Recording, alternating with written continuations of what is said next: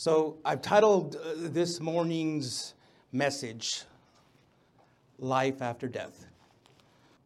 But I want to begin with this. American writer William Saroyan telephoned into the Associated Press this final, very Saroyan-like observation. Everybody has got to die, but I have always believed an exception would be made in my case. Now what?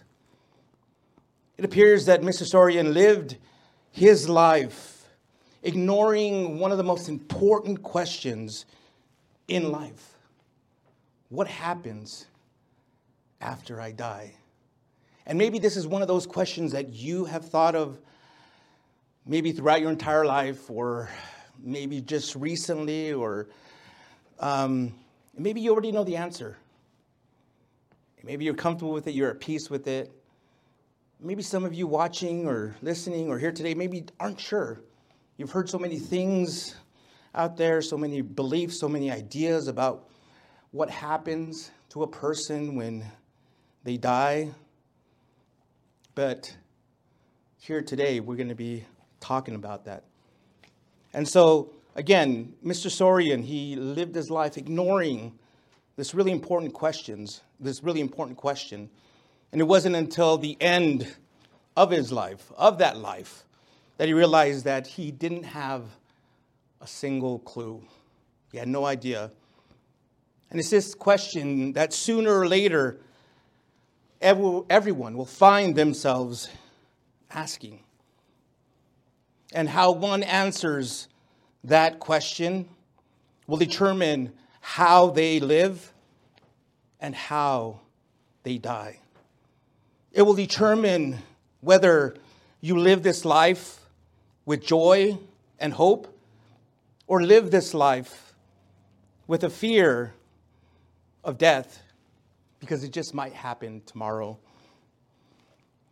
Now, I read this interesting article from a research group, and there it said, despite the constant flux in many dimensions of American lives, a new study from the Barna Research Group of Ventura, California, shows that most people have retained surprisingly traditional views about life after death. Although the lifestyles, values, and self-perceptions of most adults have undergone significant change, and millions of Americans have embraced many elements of a postmodern worldview, the vast majority continues to believe that there is life after death, that everyone has a soul, and that heaven and hell exist. However, more than 50 million adults are uncertain regarding their personal eternal fate. Let me give you an example. For the 20th century of Larry King Live, Barbara Walters interviewed the man who became famous interviewing others. She asked him direct and revealing questions. Two of the most telling responses came when she probed about fear and death and faith.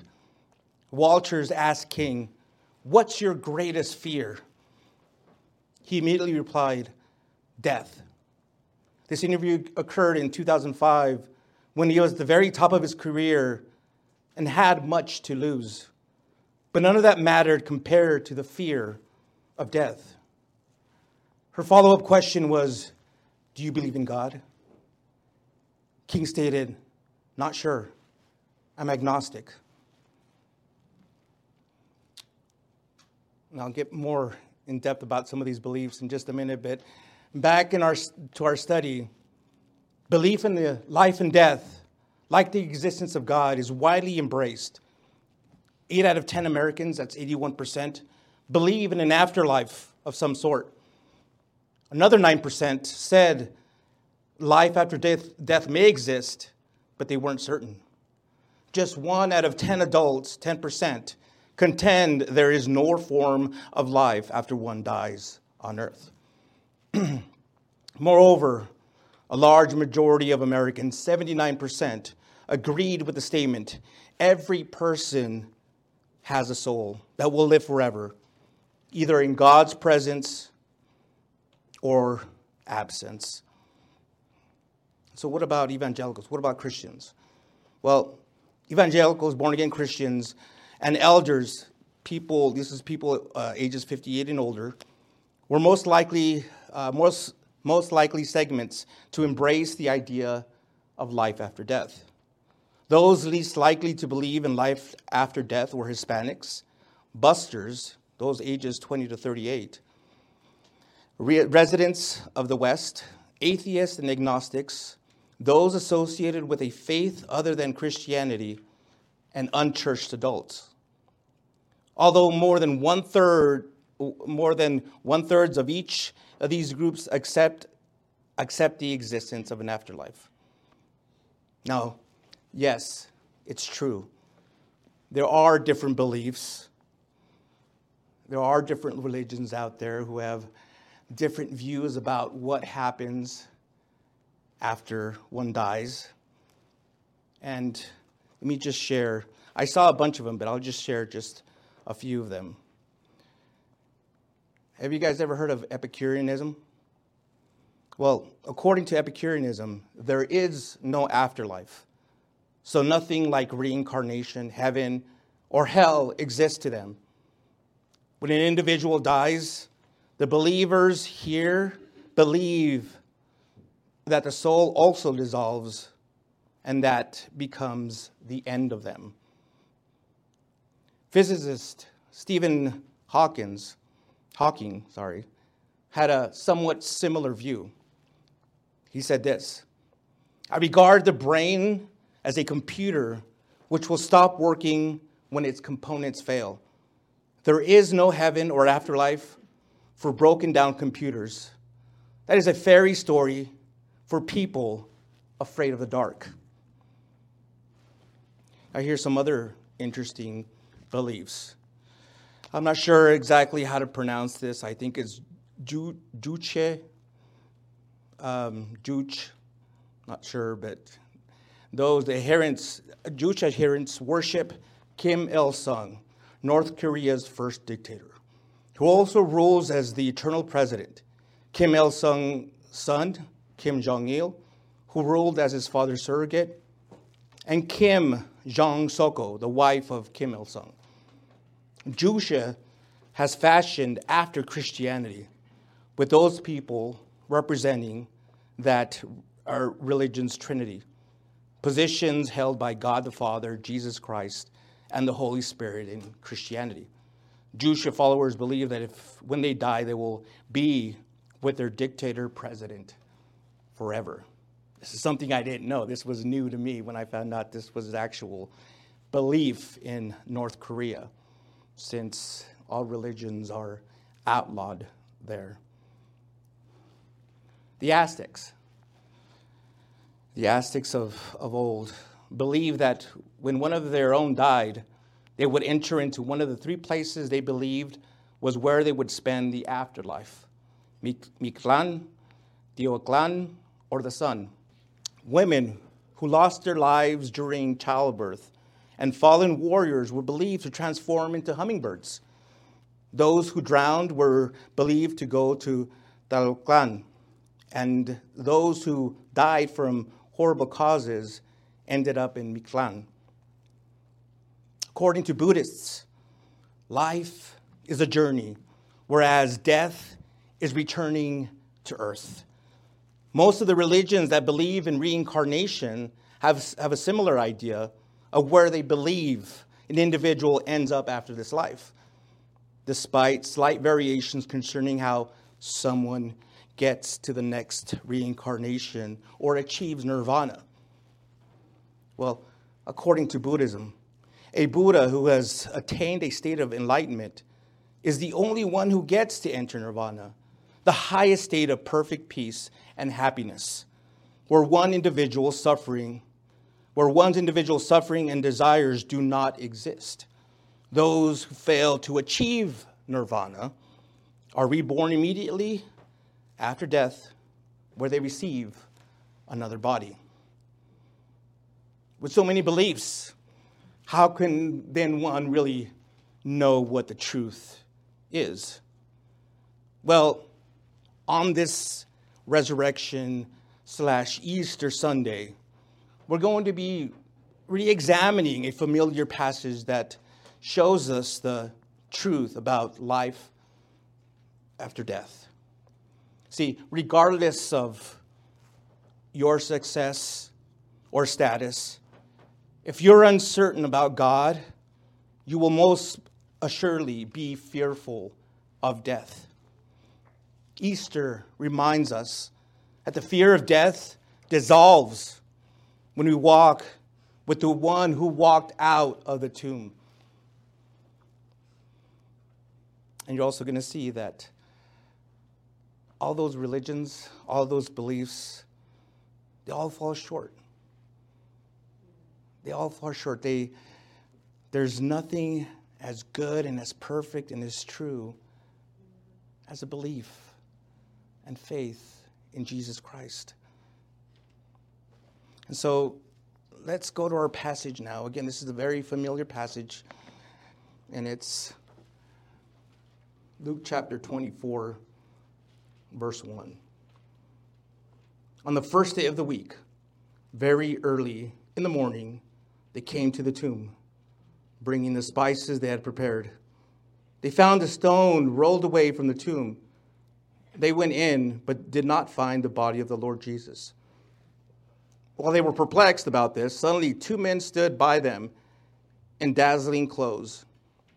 So the women were terrified and bowed down to the ground. "Why are you looking for the living among the dead?" asked the men. "He is not here, but he has risen. Remember how he spoke to you when he was still in Galilee, saying, 'It is necessary that the Son of Man be betrayed into the hands of sinful men, be crucified, and rise on the third day?'" And they remembered his words.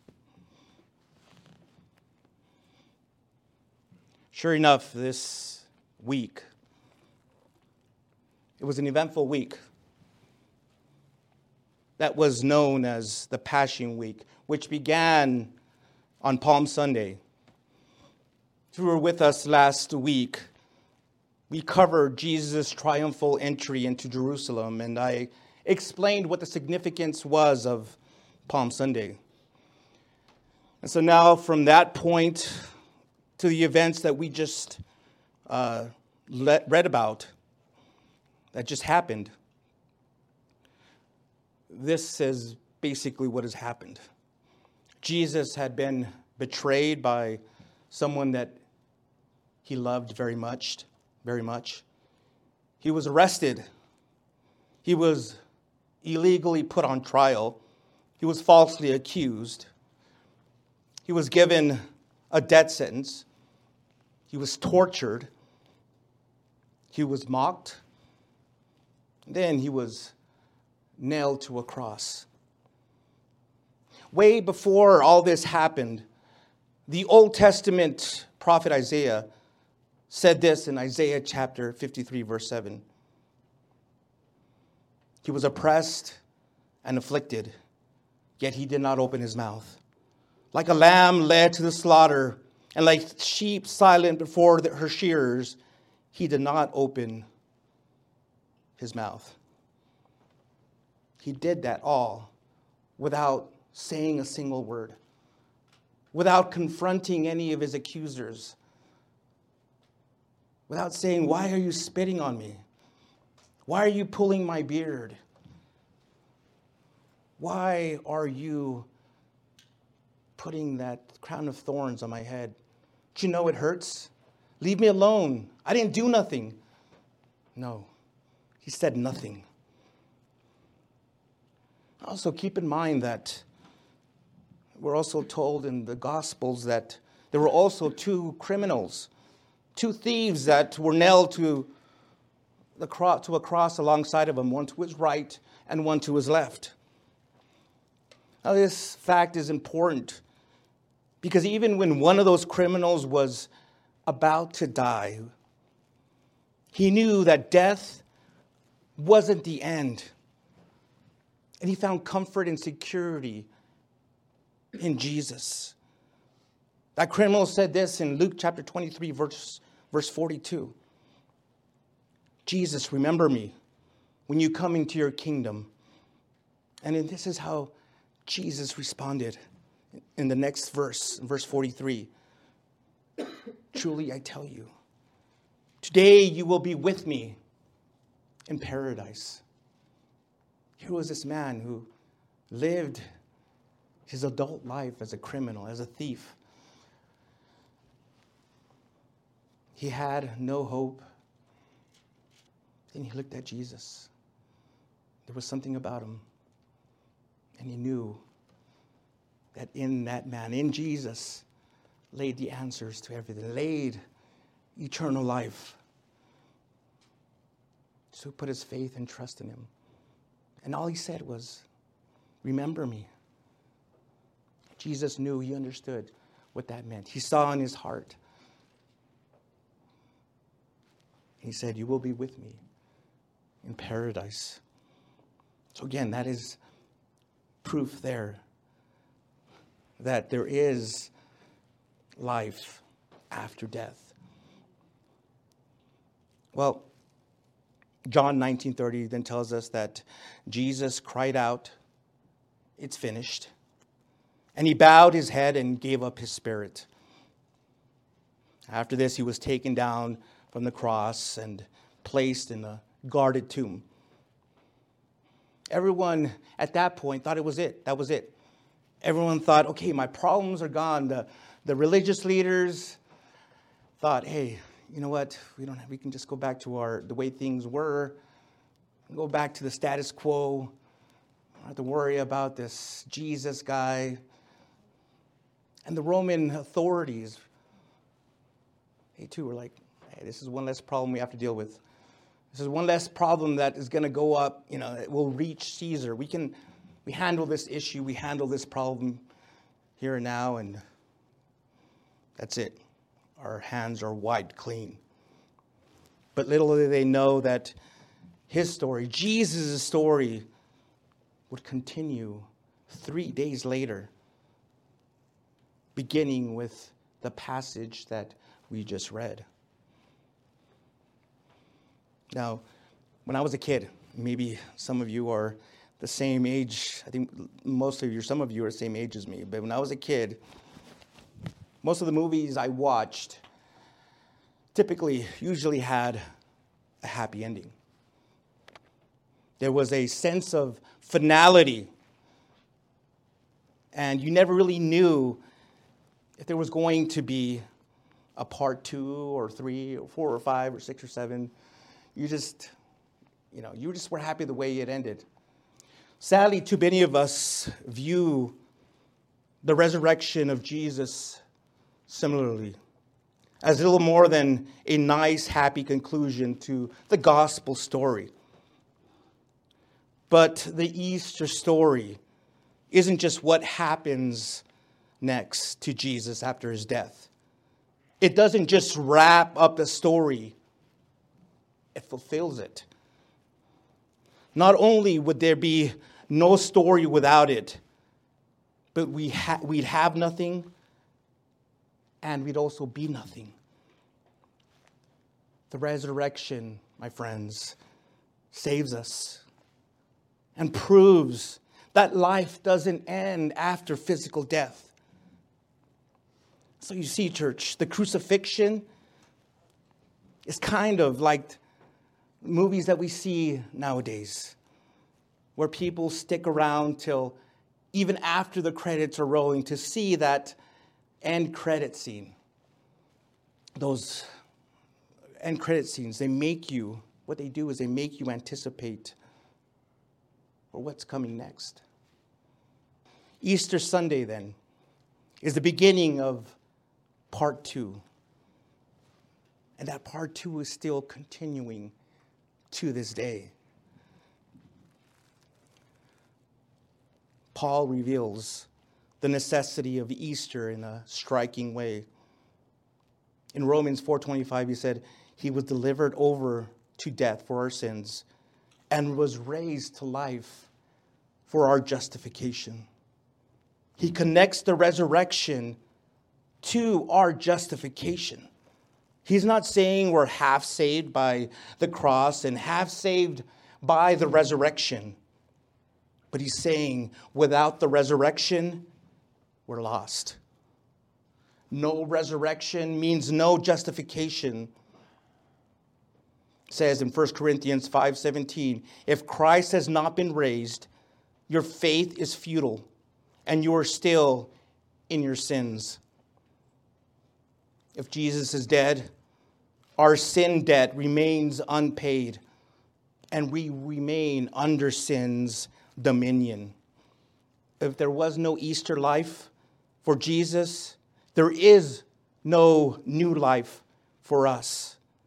The blood of Jesus saves us because he is now alive. Why exactly do we need the resurrection for these things to be certain? Well, the wider story of the Bible shows us. The raising of Jesus from death is significant because death is significant. It's only when we understand what death means that we'll be able to really grasp what Easter means. See, church, death is the consequence of sin. Adam was told this as far back as Genesis chapter 2. Eat of the tree of knowledge of good and evil, and you will surely die. God is life. So turning from him is fatal. Romans 6:23 tells us that the wages of sin is death. And James 1:15 says sin gives birth to death. Thus, death is what sin chooses, what sin receives, and what sin deserves. This accounts for why we have such a strange perception of death. Death is, when we think about it, one of the most normal things about life in this world. And it's as certain and it's as sure as our birth. But here's the thing. We can't reconcile ourselves to this reality. Death never really feels natural. It almost feels wrong. It almost feels like this isn't the way it's supposed to be. Maybe some of you have lost people you really care about, you really love. Lost my mother 2 years ago. And Robin just recently lost hers. And it was tough. And I get that feeling. It doesn't feel right. Like this isn't the way it's supposed to be. We're supposed to be together forever. We're supposed to be living in fellowship and being a family, and something strange, weird about it. Like it's out of place. It's not supposed to be there. Our unease with death indicates we know perhaps more than we realize. Death, like sin, doesn't belong here. It's something we weren't meant to experience. But sin leads to death. And so the existence of death, it proves the reality of sin. So as we grasp the significance of death, we can start to see the significance of the resurrection. Raising Jesus from the dead wasn't an arbitrary stunt by God the Father. It wasn't just a mega miracle to prove he's still there and he's still bigger, even though that is absolutely true. No, the resurrection has meaning. The resurrection is the outworking proof of our salvation, because death is the outworking proof of our sin. Jesus' new life shows us that the cycle of sin and death has finally been broken. There is new life to be had.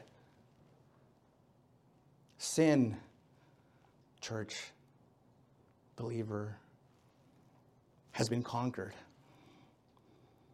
Someone somewhere once said, the tomb can hold him no longer. Death is strong, but life is stronger. Stronger than the dark, the light. Stronger than the wrong, the right. Faith and hope, triumphant, say, Christ arose that resurrection day. Christ arose this resurrection day. It's therefore the resurrection of Jesus, and can only be the resurrection of Jesus that assures us salvation, that will assure you true life after death. Only the resurrection proves that our sins have been fully dealt with, that death is no longer our destination, but a gateway to a perfect, endless life. The cross isn't a starter pack. God doesn't drum up most of what we need only to leave us fishing around in our pockets to provide for the rest. By dying and rising for us, the Son has closed the deal. In raising him from the dead, the Father has signed for it. Spurgeon said this, upon a life I did not live. Upon a death I did not die. I risk my whole eternity on the resurrection. So do you see? Do you see why the resurrection is so important and why it differs so much from some of those religions that I mentioned? In each one of those religions, either there's nothing and it's empty and sad and that's it.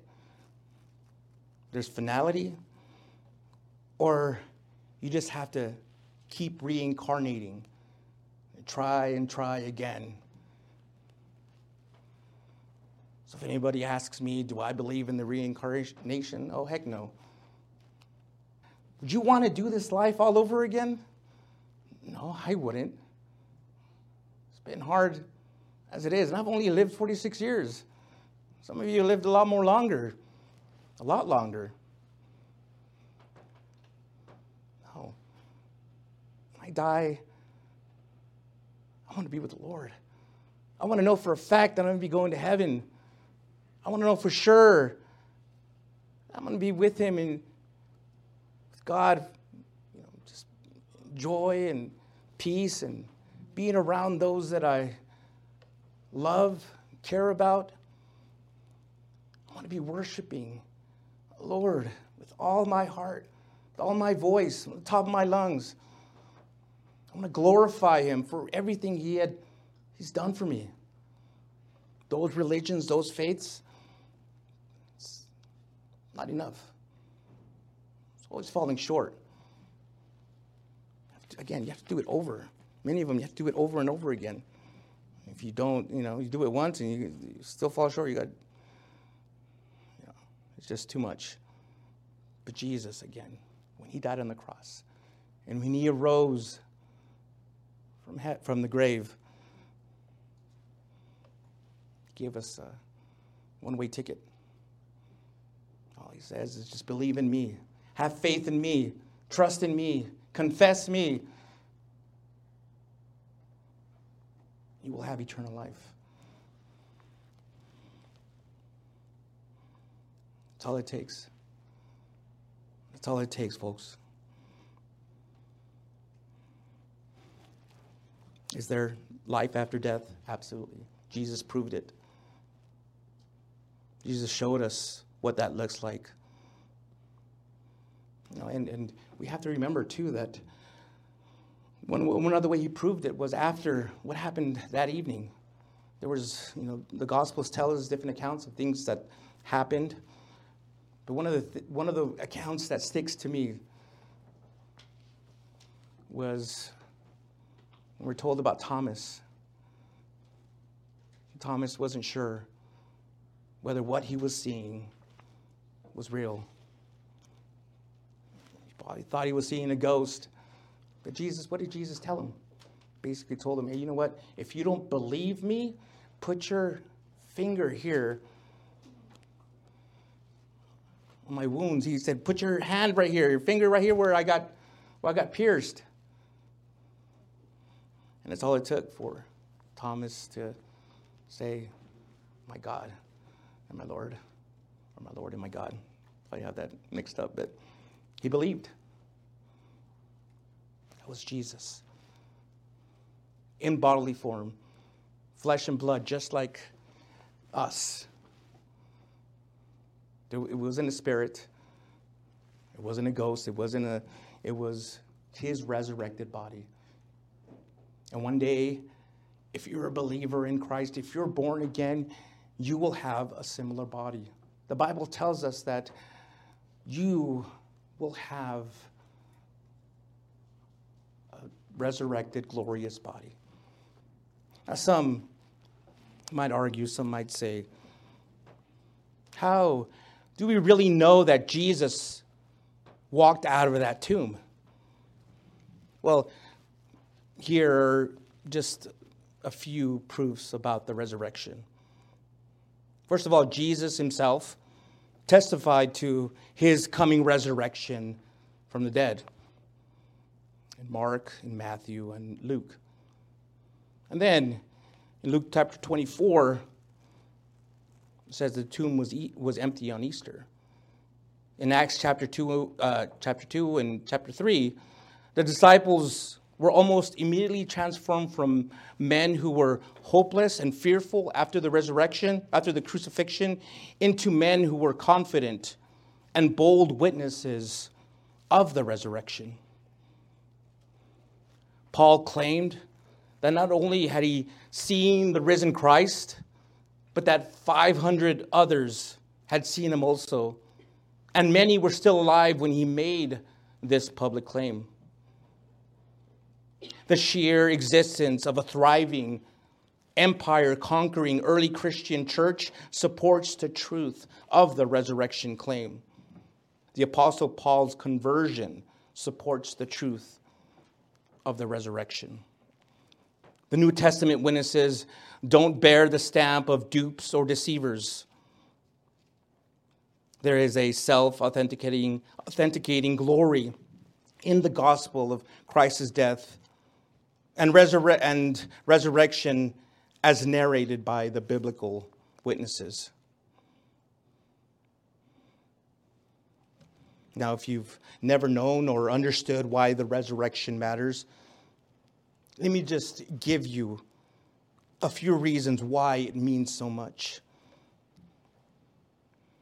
The resurrection means that Jesus Christ was the Son of God. Romans 1:4 tells us that Jesus Christ has been declared to be the powerful Son of God by the resurrection from the dead, according to the Spirit of holiness. Number 2, the resurrection means we can be confident we will be resurrected. In 1 Thessalonians chapter 4, verse 14, Paul wrote, "Since we believe that Jesus died and rose again, in the same way God will bring with him those who have fallen asleep through Jesus." This is one of those passages, verses that you might have heard being read or spoken during funerals, that you might also want to be read at your funeral. But it's that. That's what it is, those who have fallen asleep. Those who have fallen asleep, he will bring them up with him. Those who have fallen asleep through Jesus. Number 3, the resurrection means that there's a clear distinction between these temporal bodies and eternal resurrected bodies. Speaking of the resurrection of the dead, Paul explains that the difference is like this. Sown in corruption, these bodies, raised in raised in incorruption or resurrected bodies. Sown in dishonor, raised in glory. Sown in weakness, raised in power. Sown a natural body, raised a spiritual body. If there is a natural body, there is also a spiritual body. I can go on and on, trying to explain to you how the Bible shows us that there's life after death. But I know that I'm going to have to leave a lot of that to you to read and study. I'm one of those pastors that will just encourage you. If I don't have to give you the answer right away, I will just encourage you to read for yourself. Read what the Bible says. Does the Bible tell us that there's life after death? Yes. But what kind of life? What does that mean? Well, when Jesus died, it meant something glorious, something amazing, something beautiful, something greater and bigger than any religion ever offers, and anything this world can give you. This world can only give you temporal pleasures. This world can only satisfy you here and now while you're alive in these physical bodies. But Jesus, you put your faith in Jesus, gives you so much more. He gives you eternal life. He pours His Spirit inside of you. That is one of the greatest gifts God can offer us. And is there life after death? Absolutely. Do you have life after death? What do you believe? What do you think about this topic? Do you believe like some of these other religions? Do you believe in the truth? Do you believe there's only one way, one truth, and one life? Do you believe in Jesus?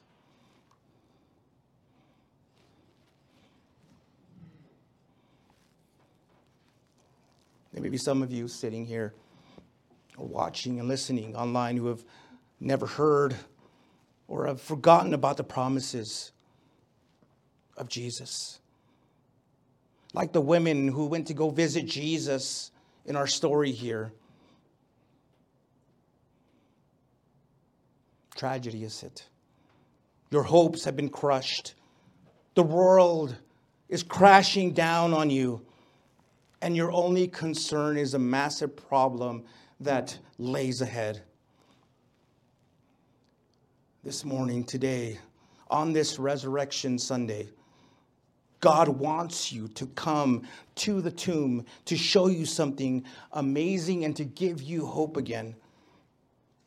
He wants you to see the stone that stood in the way between you and Jesus and that has been rolled away to let you in so that you may see the reality of the resurrection. He wants you to see that Jesus isn't dead, that He's alive. And because He lives, you can trust that He will keep His promises. The death of Jesus on the cross was the payment for your sins, but the resurrection was the receipt, showing that the payment was perfect in the sight of God the Father. Jesus died and rose for you. And now He's inviting you to meet with Him. Are you willing to take him up on that offer? Are you ready to go into the tomb and see the reality of the resurrection? To see there is life after death. There is hope. No matter what you're going through, no matter what you're dealing with, even if you're on your deathbed, there is hope. It's never too late. He is giving you an opportunity to come inside that tomb and see that he is risen. And once inside, the choice of what you do, what you believe, what you say is up to you. Either you can say, yeah, I believe he's risen. Or you can be like, no, there's got to be another explanation. Do you know for a fact that after you die, you will have life? Well, I want to give you an opportunity to do that before I close here this morning. So wherever you're at, I want you to close your eyes and bow your head. And let me just share this with you as you do that. You know, the Bible tells us that we're all sinners. We've all fallen short. Our sins are like dirty rags to Jesus. But he sent his son to die for you. To die in your place. An innocent man didn't commit a single sin. He took your place on the cross. The death that you deserved, he took it upon himself. And when he died, the story tells us, the Bible tells us that the veil there in the temple was torn in two. It was ripped in half. And as a result, everyone now who believes in him now has access to the Holy of Holies, to the most holy place. So you can come to him with confidence. You can come to him knowing that he will hear you out. You got to trust in him. You got to believe in him. Are you ready to confess him as your Lord and Savior? If you are, I want to invite you to the cross. So there, lay your sins there and ask him to forgive you. Well, let me lead you in a prayer to do that. So again, wherever you're at, close your eyes and bow your head and pray this with all sincerity. Lord Jesus, I know that I'm a sinner, and I ask for your forgiveness. I believe right now I do, with all my heart, I do believe that you died for my sins and rose from the dead. So now I repent. I turn from my sins and confess you as my Lord and Savior.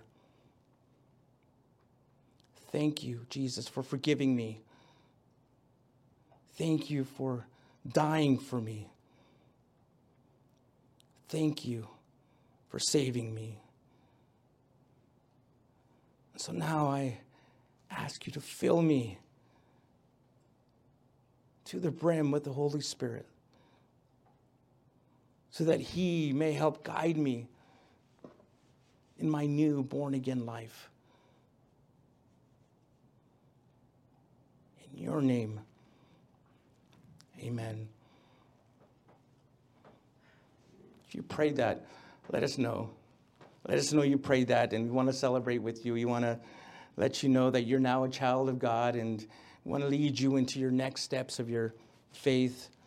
If you need a Bible, we can send one to you. And if you need a church to go to, call us and we'll lead you, send you to a good Bible teaching church. But if you're in the area here, we want to invite you to come check us out here on the northeast in the corner of Gateway South and Hondo Pass. Folks, this isn't it. There's more. Know that after he rose from the dead, after spending time with his disciples, and he ascended up to heaven. Jesus, in this bodily form, in this new perfected form, ascended up to heaven and is now sitting at the right hand of God, interceding for you and for me. He's our advocate. He's up there telling the Lord, yeah, I know he's not perfect and he still messes up, but my blood is covering him. He's white as snow. He's your child now. He's been made perfect, or she has been made perfect. What a glorious God we have. What a beautiful and amazing Jesus we have.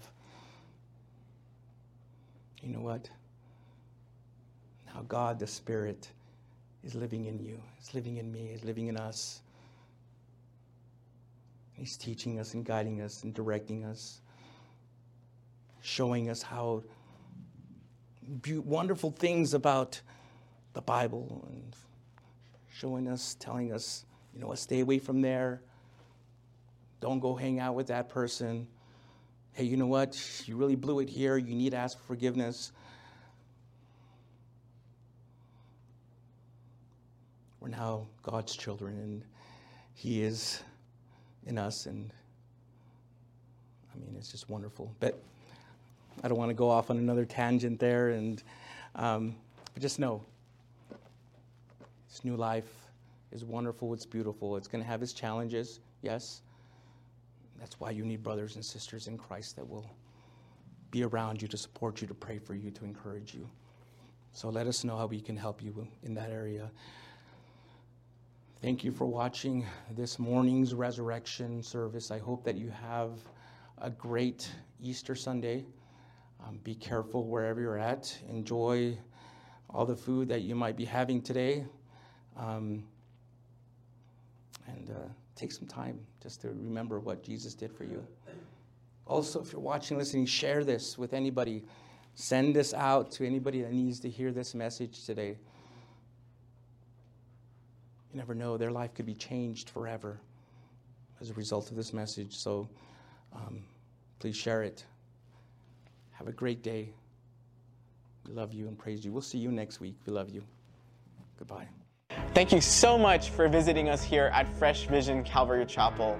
We hope we were blessed by Pastor Angel's message. For more information about Fresh Vision Calvary Chapel, such as our service time or how to get connected, please visit our website at fvccelp.com. If the Lord is leading you to give to the ministry of Fresh Vision Calvary Chapel, there's a PayPal link in the video description below. Once again, thank you so much for visiting us here at Fresh Vision Calvary Chapel. We hope to see you again soon.